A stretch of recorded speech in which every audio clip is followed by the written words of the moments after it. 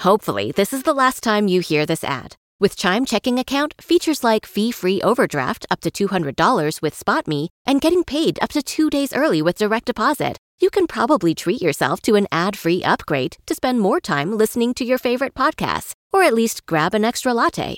Take more control of your finances and say goodbye to monthly fees.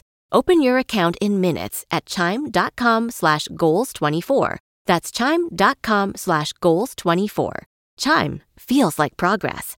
Banking services and debit card provided by the Bancorp Bank N.A. or Stride Bank N.A. members FDIC. SpotMe eligibility requirements and overdraft limits apply. Terms and conditions apply. Go to chime.com/disclosures for details.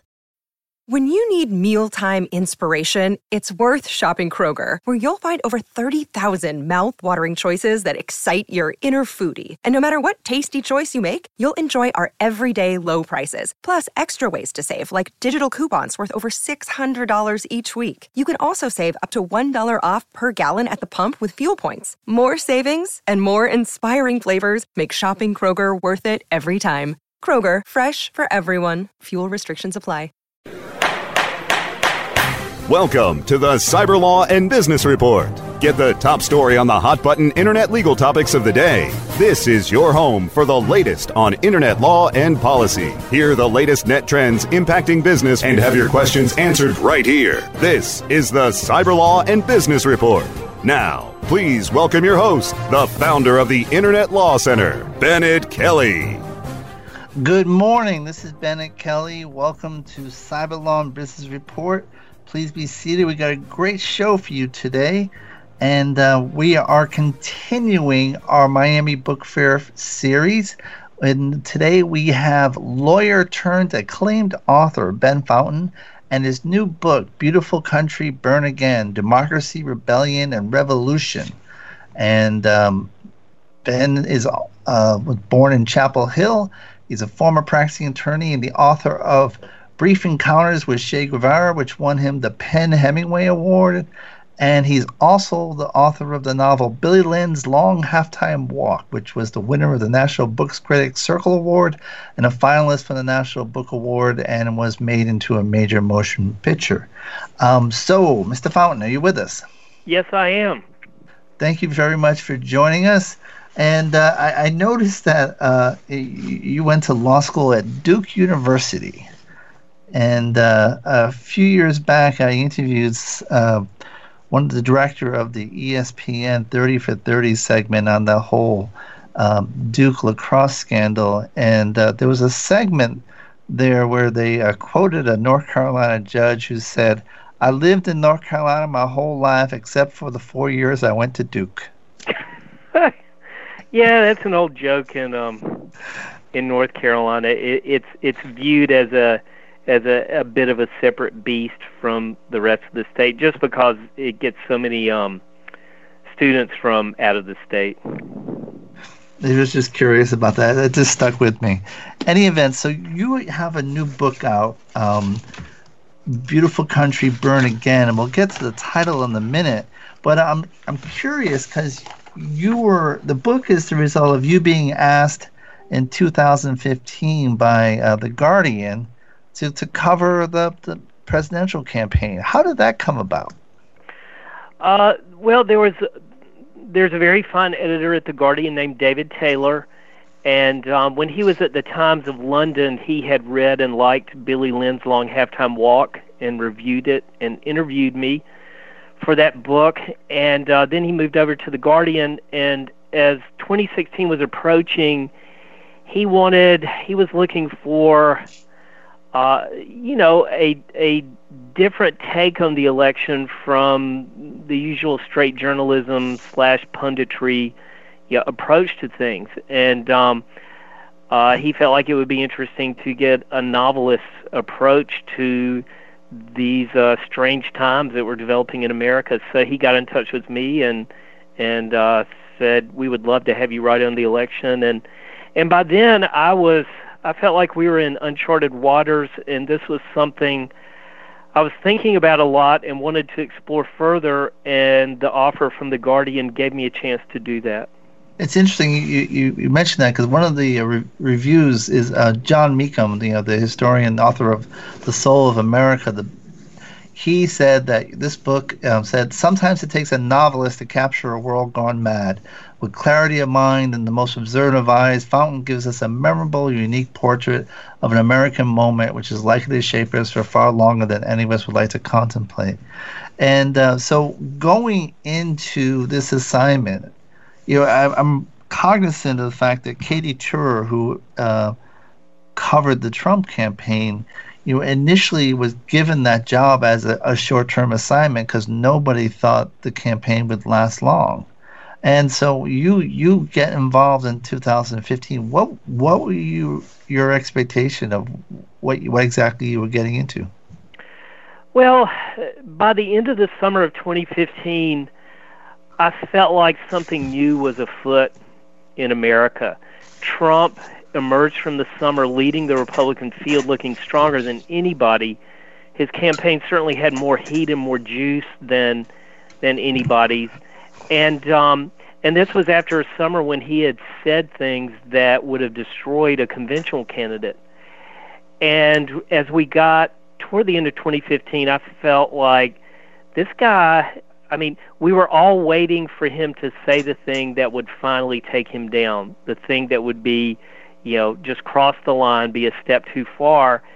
And he kept saying outrageous things and getting stronger. And I will be frank, and I have witnesses, people I started telling this to at the end of 2015. I said, I think this guy has a 50-50 chance, at least, of being the next president.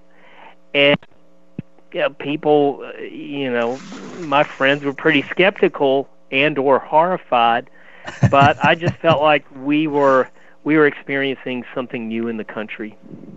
So you went in knowing that there's some type, shift of a seismic nature. Well, not knowing certainly, but just just observing what was happening, and the fact that he was a new phenomenon in American politics. Just talking in the most transgressive and offensive terms, and not simply surviving but thriving. And so I felt like, well, all bets are off. Anything can happen. But like most people, I was thinking in the back of my mind, there will be a point where he goes too far. Right. And of course, that never happened. Well, some people would disagree, say it did happen, but there were no consequences. Right. Yeah, and that's what I mean. Yeah. He was not, whatever the things he said, the things he did not destroy his candidacy. And so your title is comes from a Joan Didion poem? No, it comes from a Robinson Jefferson poem. But I discovered those lines while I was reading Joan Didion's book, South and West, and she quotes that Robinson Jefferson, those lines. Beautiful country, burn again, Point Pinos down to the Sur rivers, burn again with bitter wonders, land and ocean and the Carmel water. And I just felt like it was a suitable title for the book, in that I feel like America has gone through two reinventions in the course of its history, the first being the Civil War and emancipation, the second being the Great Depression and the New Deal, when social stresses became such that the country faced an existential crisis and had to reinvent itself if it was going to continue as an arguably genuine democracy. And I think we're approaching that point again, that point of existential crisis. We may have to burn in some fashion, hopefully not literally. And and also in your book that each of those prior crises came 80 years apart. Yeah, approximately 80 years apart. And we're kind of at that moment now. But I guess why do you think we're at that moment? I think, you can look at it in terms of equality and inequality. And the founding principle of the country, and it's right there in the Declaration of Independence, is all men created equal, right, all endowed with equal rights to life, liberty, and the pursuit of happiness. And that's the equality principle. Certainly it has not been the lived experience of many millions of Americans over the course of our history, but you can place the center of our history in the struggle over those words, whether they are going to be the lived experience of the country. And the fight for the principle and the fight against it. And I think when inequality reaches a certain critical mass, that the country has to reinvent itself or perish as a constitutional democracy. When inequality becomes too great that the contradictions cannot be lived with, and the country is forced into a close examination of itself by virtue of existential crisis. And the two previous times, we reinvented ourselves for the better. We did become a country where the equality principle became more the lived experience of the country. Certainly emancipation was a big step forward. We all know that the equality gained by people of color through emancipation was problematic and beleaguered and at times non-existent, but it was a step forward, and the New Deal was a great step forward. By the time of the Great Depression, many millions of Americans were held in de facto servitude, wage servitude, without meaningful self-determination or agency over their own lives. And the social restructuring of the New Deal gave many of those people some degree of agency over their own lives, some degree of practical equality, economic equality, and political equality. The New Deal society has been rolled back in very profound ways in the last 35 years, and we are seeing the result of that is tremendous inequality in our society, not just economic inequality, but political inequality. How can a person working 3 jobs and making $40,000 a year, how can you say that they have the same kind of political equality as the Koch brothers, who spend $900 million, in a presidential election cycle? There's a lot there to discuss, and one of it is kind of the economic disparity. And at one point in your book, you mentioned by virtually every measure relative to other rich nations, the U.S. lost ground since 1970s. We're shorter. Height is a prime indicator of social conditions. We don't live long. More of our babies die before their first birthdays. Wage and educational achievements have stagnated, and inequalities of wealth and opportunity are higher than at any time since the late 19th century. Yes. And what do you attribute this to? Well, let's look at the society that the New Deal produced. For 50 years, from the middle of the 1930s to the middle of the 1980s, there were no banking crises in the American economy. We had the business cycle as opposed to periods of boom and bust, which until the New Deal had been the norm in American society, along with banking crises. Income for the bottom 90% of Americans rose by 75% between 1950 and 1980. And income for that bottom 90% rose faster than income for the top 10%, who, by the way, still did quite well. There was a vigorous social safety net that, in addition to smoothing out downturns in the business cycle, also helped many millions of Americans gain some measure of autonomy and self-determination in their own lives by virtue of the GI Bill or cheap and good public education. And there was also strong collective bargaining in this country, so that workers, the people who were producing all this wealth, had a decent shot at the bargaining table of getting their share of that rising productivity. Since the early 1980s, since the so-called Reagan Revolution, there has been a systematic dismantling of that New Deal society and the structures that made that broad prosperity possible. And, we've seen it in banking and finance. We've seen it in the rise of corporate monopolies. You see it in the attacks on the social safety net, in our public education system. Now it's the norm for young people to come out of college with $30,000, $40,000, $100,000, $150,000 in debt. That's a new thing in American society. So all these things have an effect on people's quality of life. And so in the statistics you just mentioned, mortality, height, maternal mortality, infant mortality, drug addiction rates, these are all symptoms of a fraying social contract. And one of the items which you touched on briefly, but which I think may be a very important driver of this, would be the decline in unionization, since that's what guaranteed certain levels of income.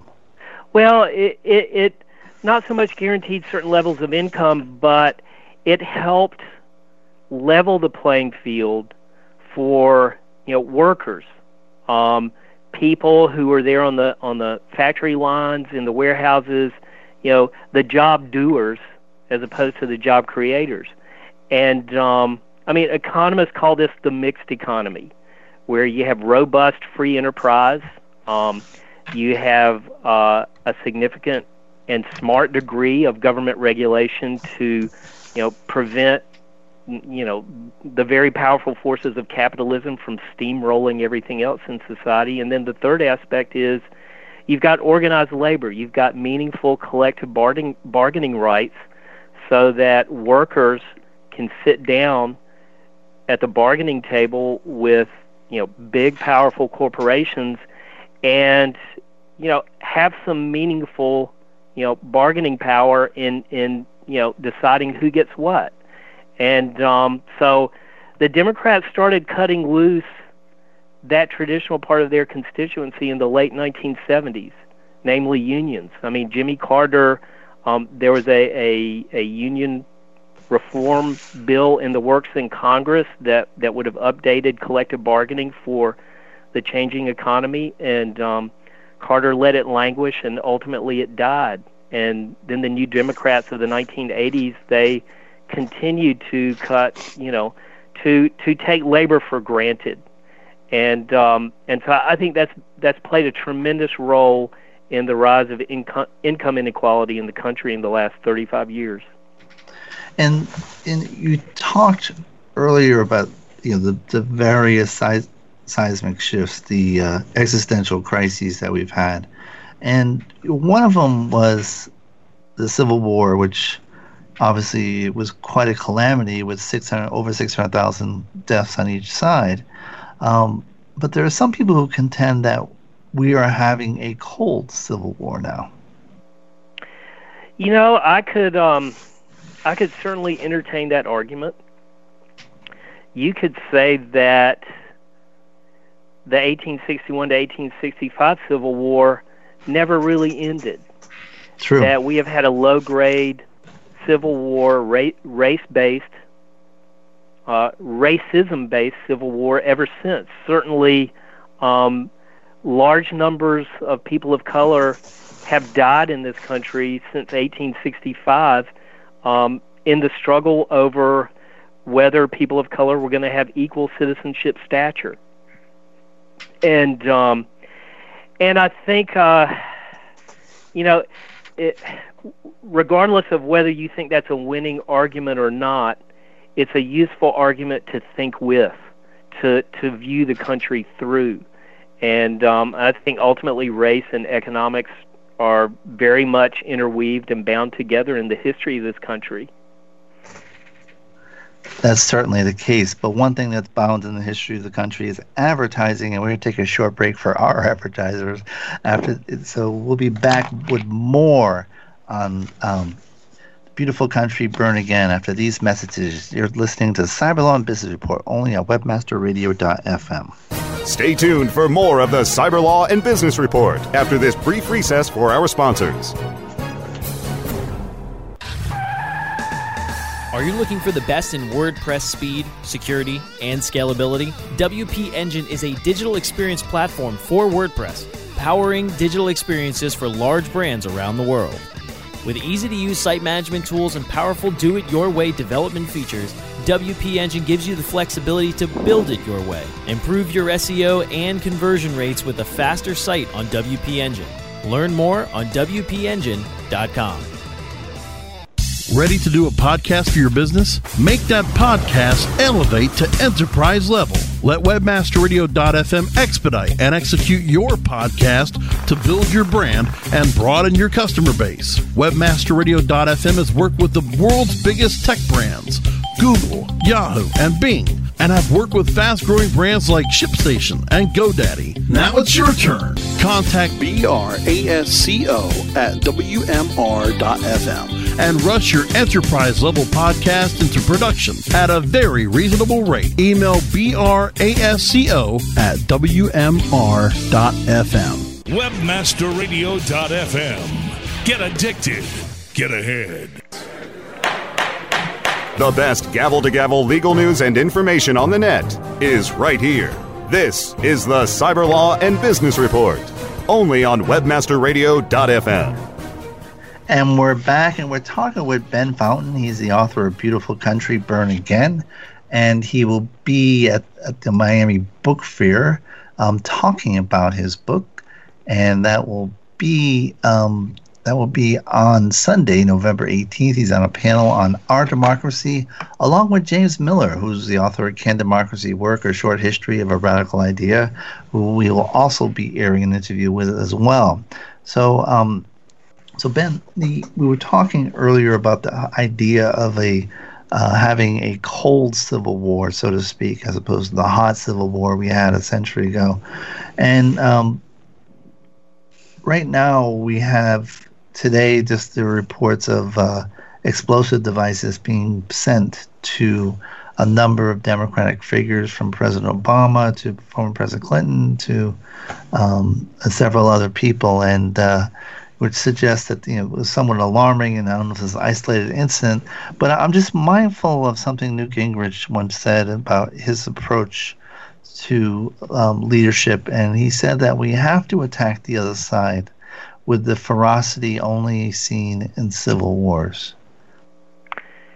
Yeah, I quote him in Beautiful Country Burn Again. I quote that statement in the chapter called Trump Rising. And I'm looking at the rise of extreme partisan politics in the 1990s. And Newt Gingrich and Tom DeLay were prime movers in that development in American political life. I think it's extremely dangerous. Words have consequences. Tactics have consequences. Newt Gingrich was willing to do pretty much anything, including shutting down the government, if it worked to partisan advantage. And there's a point at which, we do live in a partisan system, and there's the working assumption is that through the vigorous, competition of ideas and agendas and ideologies, ultimately the best will prevail. But when you start viewing your political opposition, and by the way, viewing your fellow Americans as actors in bad faith, and that they're evil, they're out to do harm to the country, when you start using that kind of language, absent the strictest and surest kind of proof, that's a very dangerous road to go down. and we've been going down it for quite a while. And I think if we don't reverse that course, it's going to get very ugly.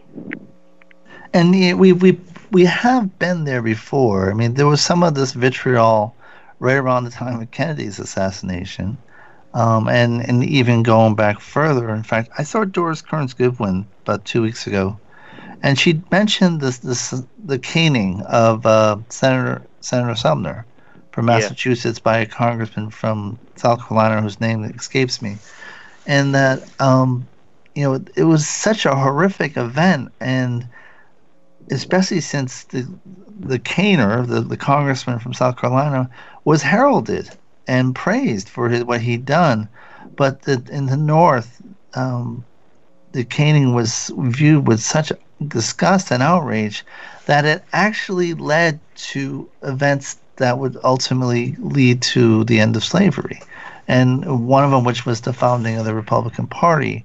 So she said, she was somewhat optimistic because even in the worst events, there's a seed that could lead to a reversal of things.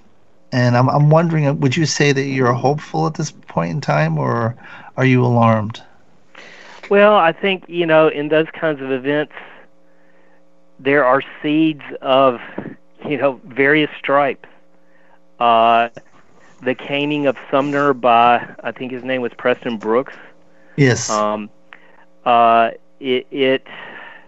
It galvanized.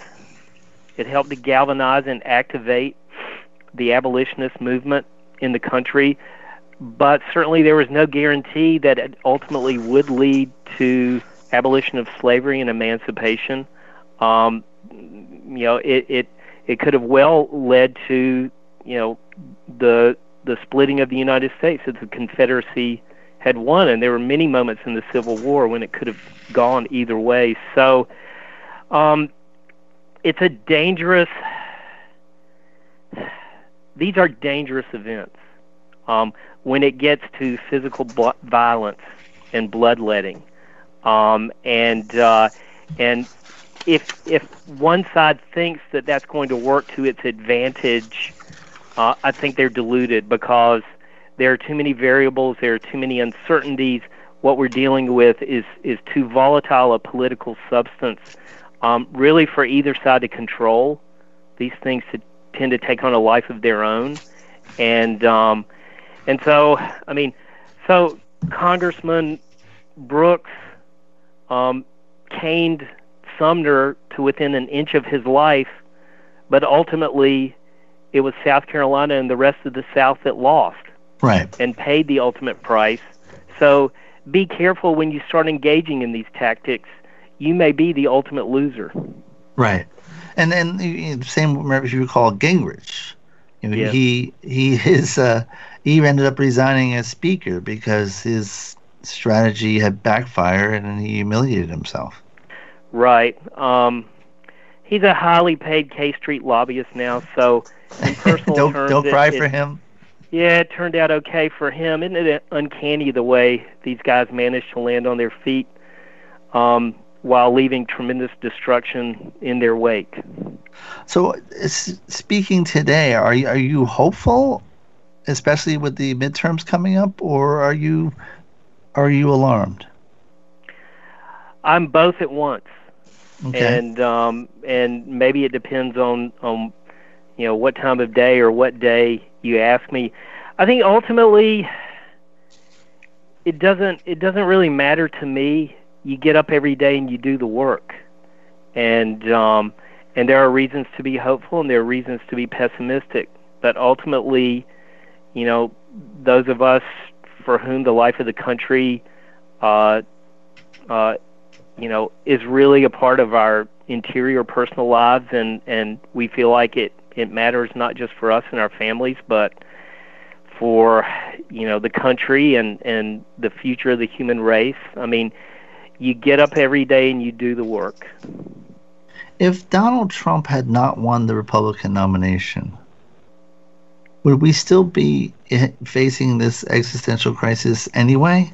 Was this a predestined date, given what had happened over the last 20 years? Well, I mean, the country makes its choice, and Trump was elected according to our system. I mean, if Hillary Clinton had been elected, I think that would have slowed down the day of reckoning. It would have delayed it somewhat.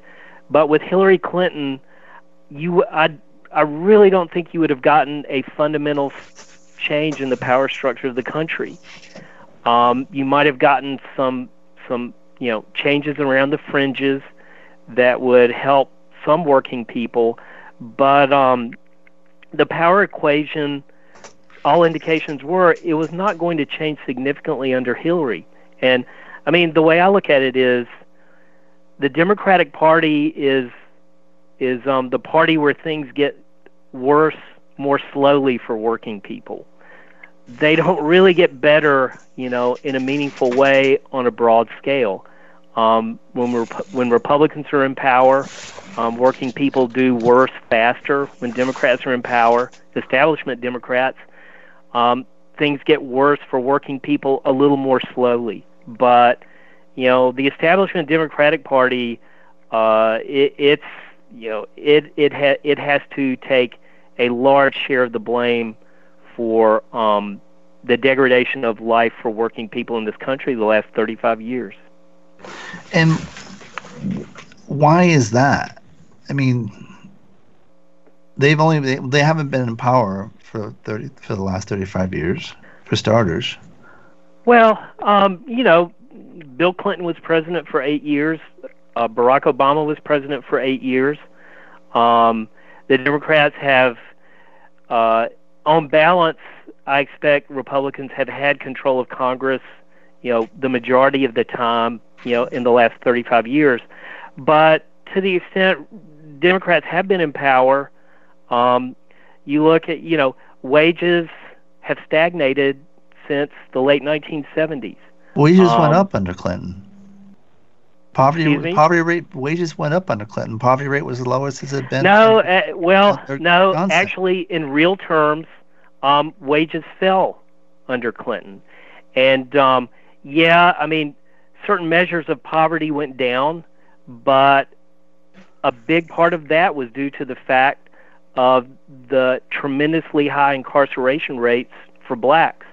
They are not included in unemployment numbers. And, whatever the gains on paper that were made under Clinton, he was a few months out of office when things started going to hell. And the real society realized that a large part of that Clinton prosperity had been built on debt and on, corporations playing games with accounting and boosting profits. But as far as trickle down to the working people of the country, wages in real terms continued to fall throughout the 90s.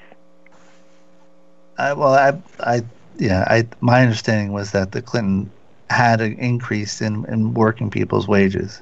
Yeah, in number terms, yes. I mean, the minimum wage crept up, incrementally, but in real terms, in terms of buying power, I think wages peaked in 1968 or in the late 70s. But I lay out the numbers in the book in the chapter called "Hillary Doesn't Live Here Anymore." Right, I saw that. I go through the Democratic legacy, and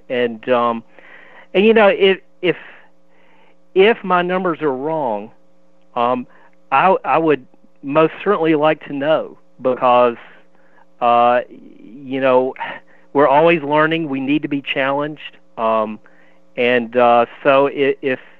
if I've got the numbers wrong, let's pursue that. Certainly. Now, what would you like the Democrats to do differently?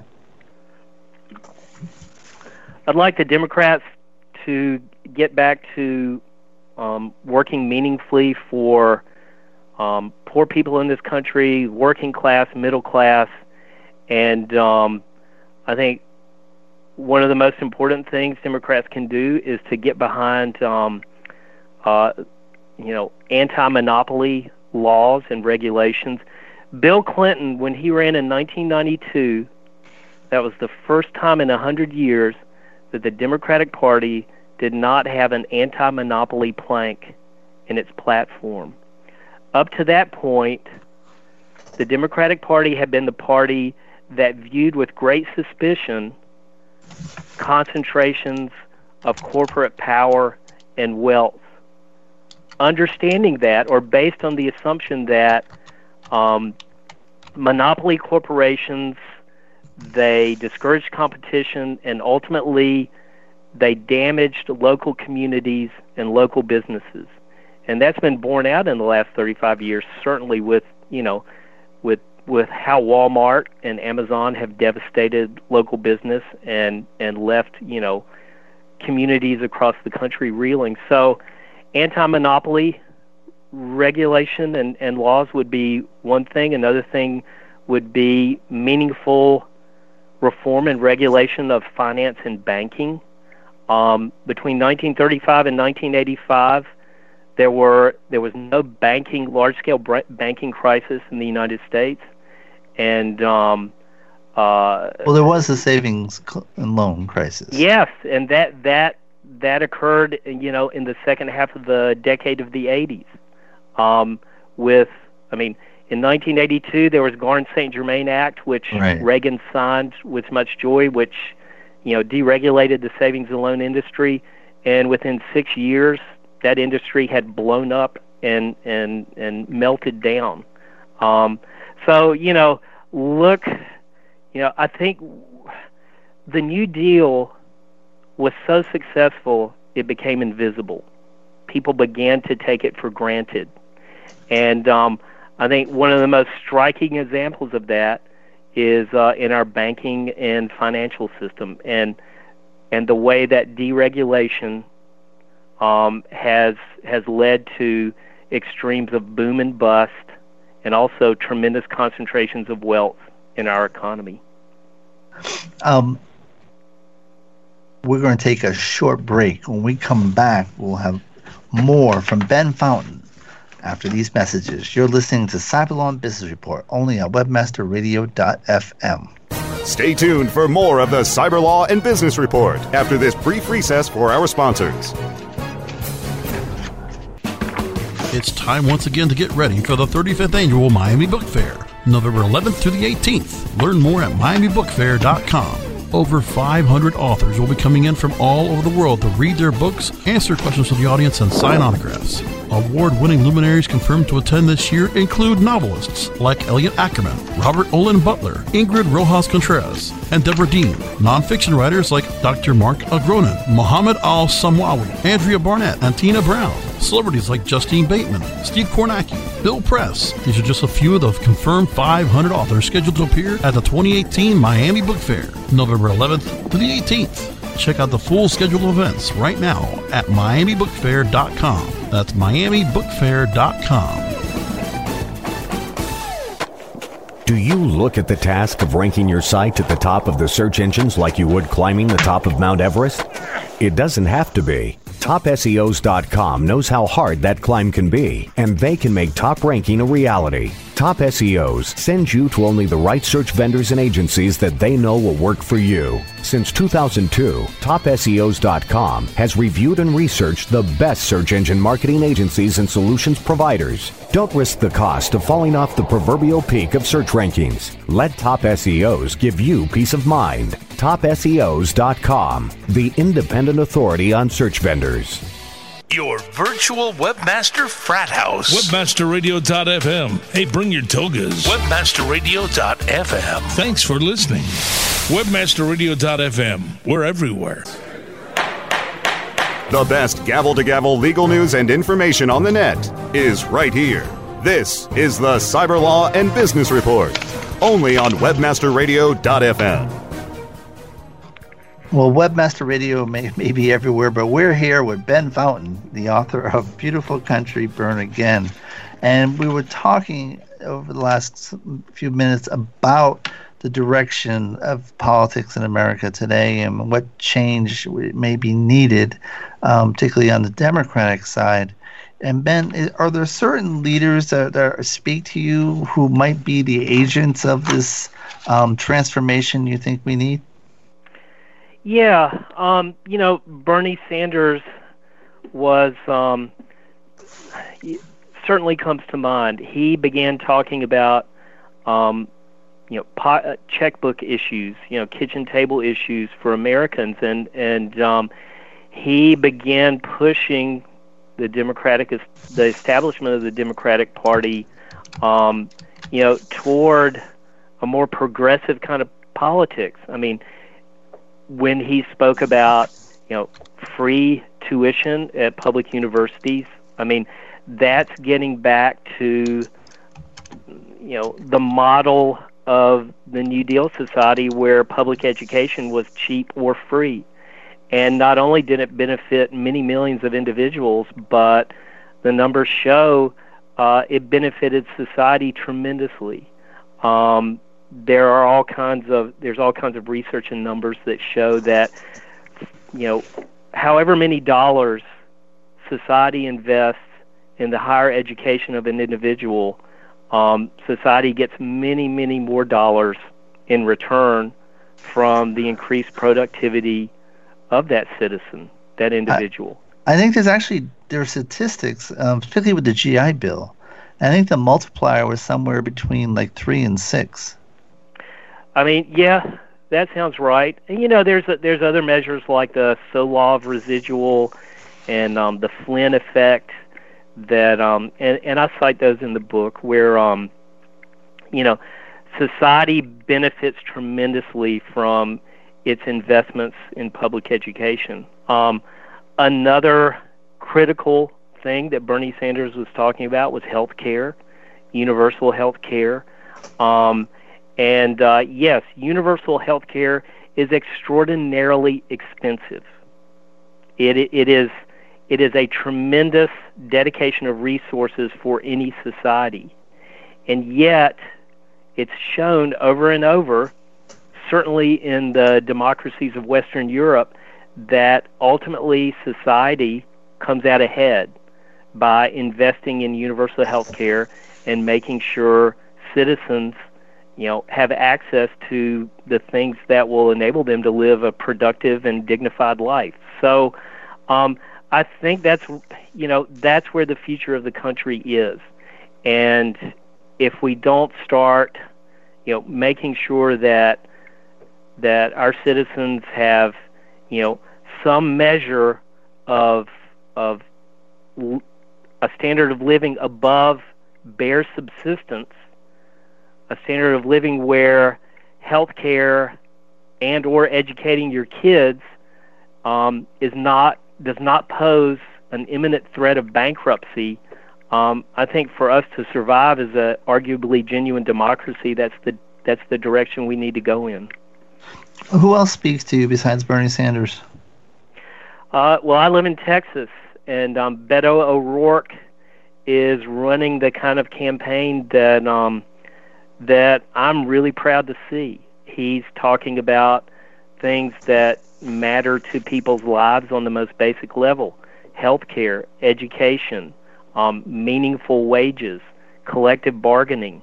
So, and I would say certainly Alexandria Ocasio-Cortez is another one of those people. And, really, I mean, the right wing in this country these days likes to portray such figures in our public life as fire-breathing socialists / communists, but really they are taking the same line that President Dwight Eisenhower took in the 1950s. I mean, Eisenhower was to the left of Barack Obama, and you look at his record. He inaugurated the interstate highway system. A tremendous infrastructure expenditure and dedication of resources for the country that's paid tremendous benefits. He was very much in favor of collective bargaining. He expanded Social Security. He pushed back against the military-industrial complex. So, our politics has changed so much in the last 60 years, and we've lost sight of that at our peril. And after Trump won, there's a a lobbyist I know who is tied into Republicans, and he was a Trump supporter, but he also had predicted Trump would win. And he said to me, he was almost consoling me after Trump won. He said, Bennett, our time is running out. He says, you just look at the demographics. This is our last gasp at power. The future belongs to you guys entirely, unless you screw it up. And so, do you see the demographic wave that everyone predicts will make the country more democratic, most likely, as being the pressure valve that will prevent a major existential event, or do you think that's going to lead to it? No, I don't think demography is destiny, and you see that in Texas. For years the Democratic Party has been predicting, waiting, forecasting the imminent arrival of power based on the increasing numbers of Hispanic people in Texas. But there is nothing that says Hispanic people or minorities, of any color, have to vote Democratic. You've got to give people a compelling reason to vote. And American politics as a whole, and Democratic politics in particular, have not given enough people a compelling enough reason to come out and vote. And when you add to that the voter suppression efforts, the quite systematic and organized and premeditated voter suppression efforts, sponsored by the Republican Party in this country, I think there's a real question as to, whether a genuine popular movement could overcome all the obstacles to voting, in our current system. So I don't think it's a foregone conclusion at all. It's interesting. You conclude. I'm glad you mentioned voting, because you conclude your book by talking about the Shelby County Supreme Court decision, and Justice Roberts' opinion there, which it was just astounding. When I think you do a great description of it, and when I read it, I didn't know that you had a law degree, but basically he's substituting his view of reality from what was actually the case. He's whitewashing really what the Congress had found, and decided that I have a different view and I'm going to substitute my view. Bennett, whitewashing is the right term. The congressional record ran to something like 15,000 pages of evidence, testimony in favor of renewing the Voting Rights Act, and as part of that, the pre-clearance provisions of the Voting Rights Act. And not only did renewal of the Voting Rights Act pass both houses of Congress by tremendous majorities, President George W. Bush signed it into law. In effect, what John Roberts was doing was substituting his judgment, his own experience, which is a very narrow slice of American experience, that of a white male who grew up middle class, attended Harvard College, Harvard Law School, has spent his life in the lap of the establishment. And there's nothing dishonorable about that. But ultimately, it's a very narrow slice of experience. And for him to supplant the collective judgment and evidence, in the record is really a breathtaking act of hubris and arrogance. And it's also a touch point, because when the Voting Rights Act amendments were passed under President George W. Bush, I believe 2006 or some point around there. There, as you mentioned, it passed the Senate unanimously. I think only 6 votes against it in the House. There was consensus, almost complete unanimity that voting was to be encouraged and that voter suppression was bad. And you take that, a matter of a few years and that one Supreme Court decision, and all of a sudden we have a partisan difference. Congressman Sensenbrenner, who was the chairman of the House Judiciary Committee at the time, both that the bill was passed and at the time of the decision, he actually introduced a bill to clarify and reverse the decision. And even though he was the chairman of the Judiciary Committee, he couldn't get a hearing. Yeah. Shelby County was the result of a long, slow-burning movement in this country, to push the country rightward, hard rightward. And, the Federalist Society, which grooms and nurtures, right-wing candidates for judicial posts, that's part of it. I think we have to face the fact in the bluntest terms that there are many people in this country who really don't believe in democracy. There are powerful forces and institutions in this country who are actively working against democracy and against genuine representative government. And the current Secretary of State in Georgia, who's the gubernatorial candidate on the Republican side, he's one of them. And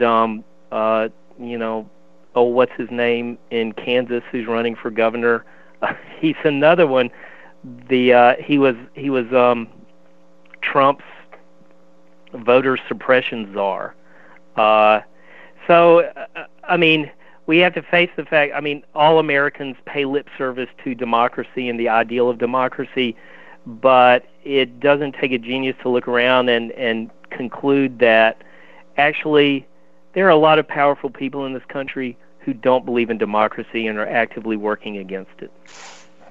And we only have a few minutes left, and I appreciate you taking the time to talk about this book. But if people want to learn more about you and how should you follow you? I didn't see a Twitter account or a website for you.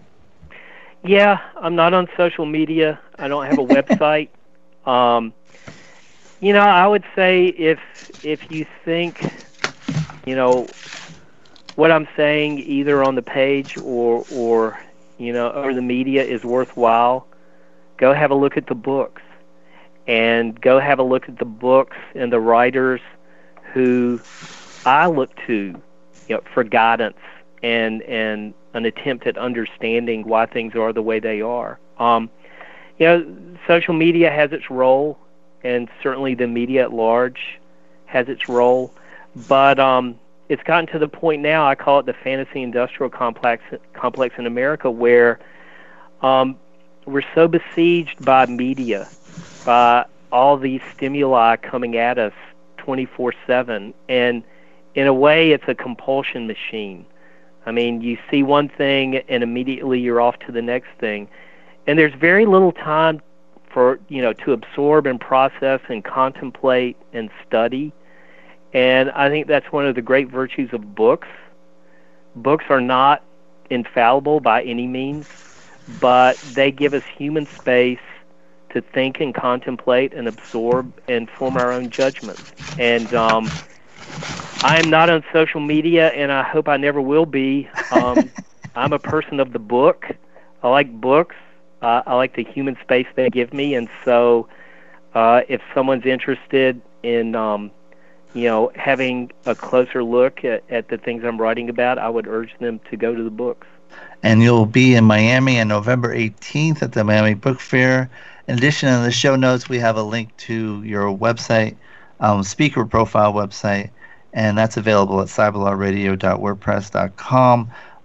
So please sure to follow us at Cyberlaw Radio. And I want to thank Ben for joining us, and good luck with his tour on Beautiful Country, Burn Again. Be sure to check it out, and be sure to check us out next week. And this same place, we'll have more updates on what the latest in internet law and more authors from the Miami Book Fair. So join us next week, and that's all we have for now. This is Bennett Kelly saying have a great week. Go Red Sox, and check us out at the Internet Law Center, internetlawcenter.net. Thanks again.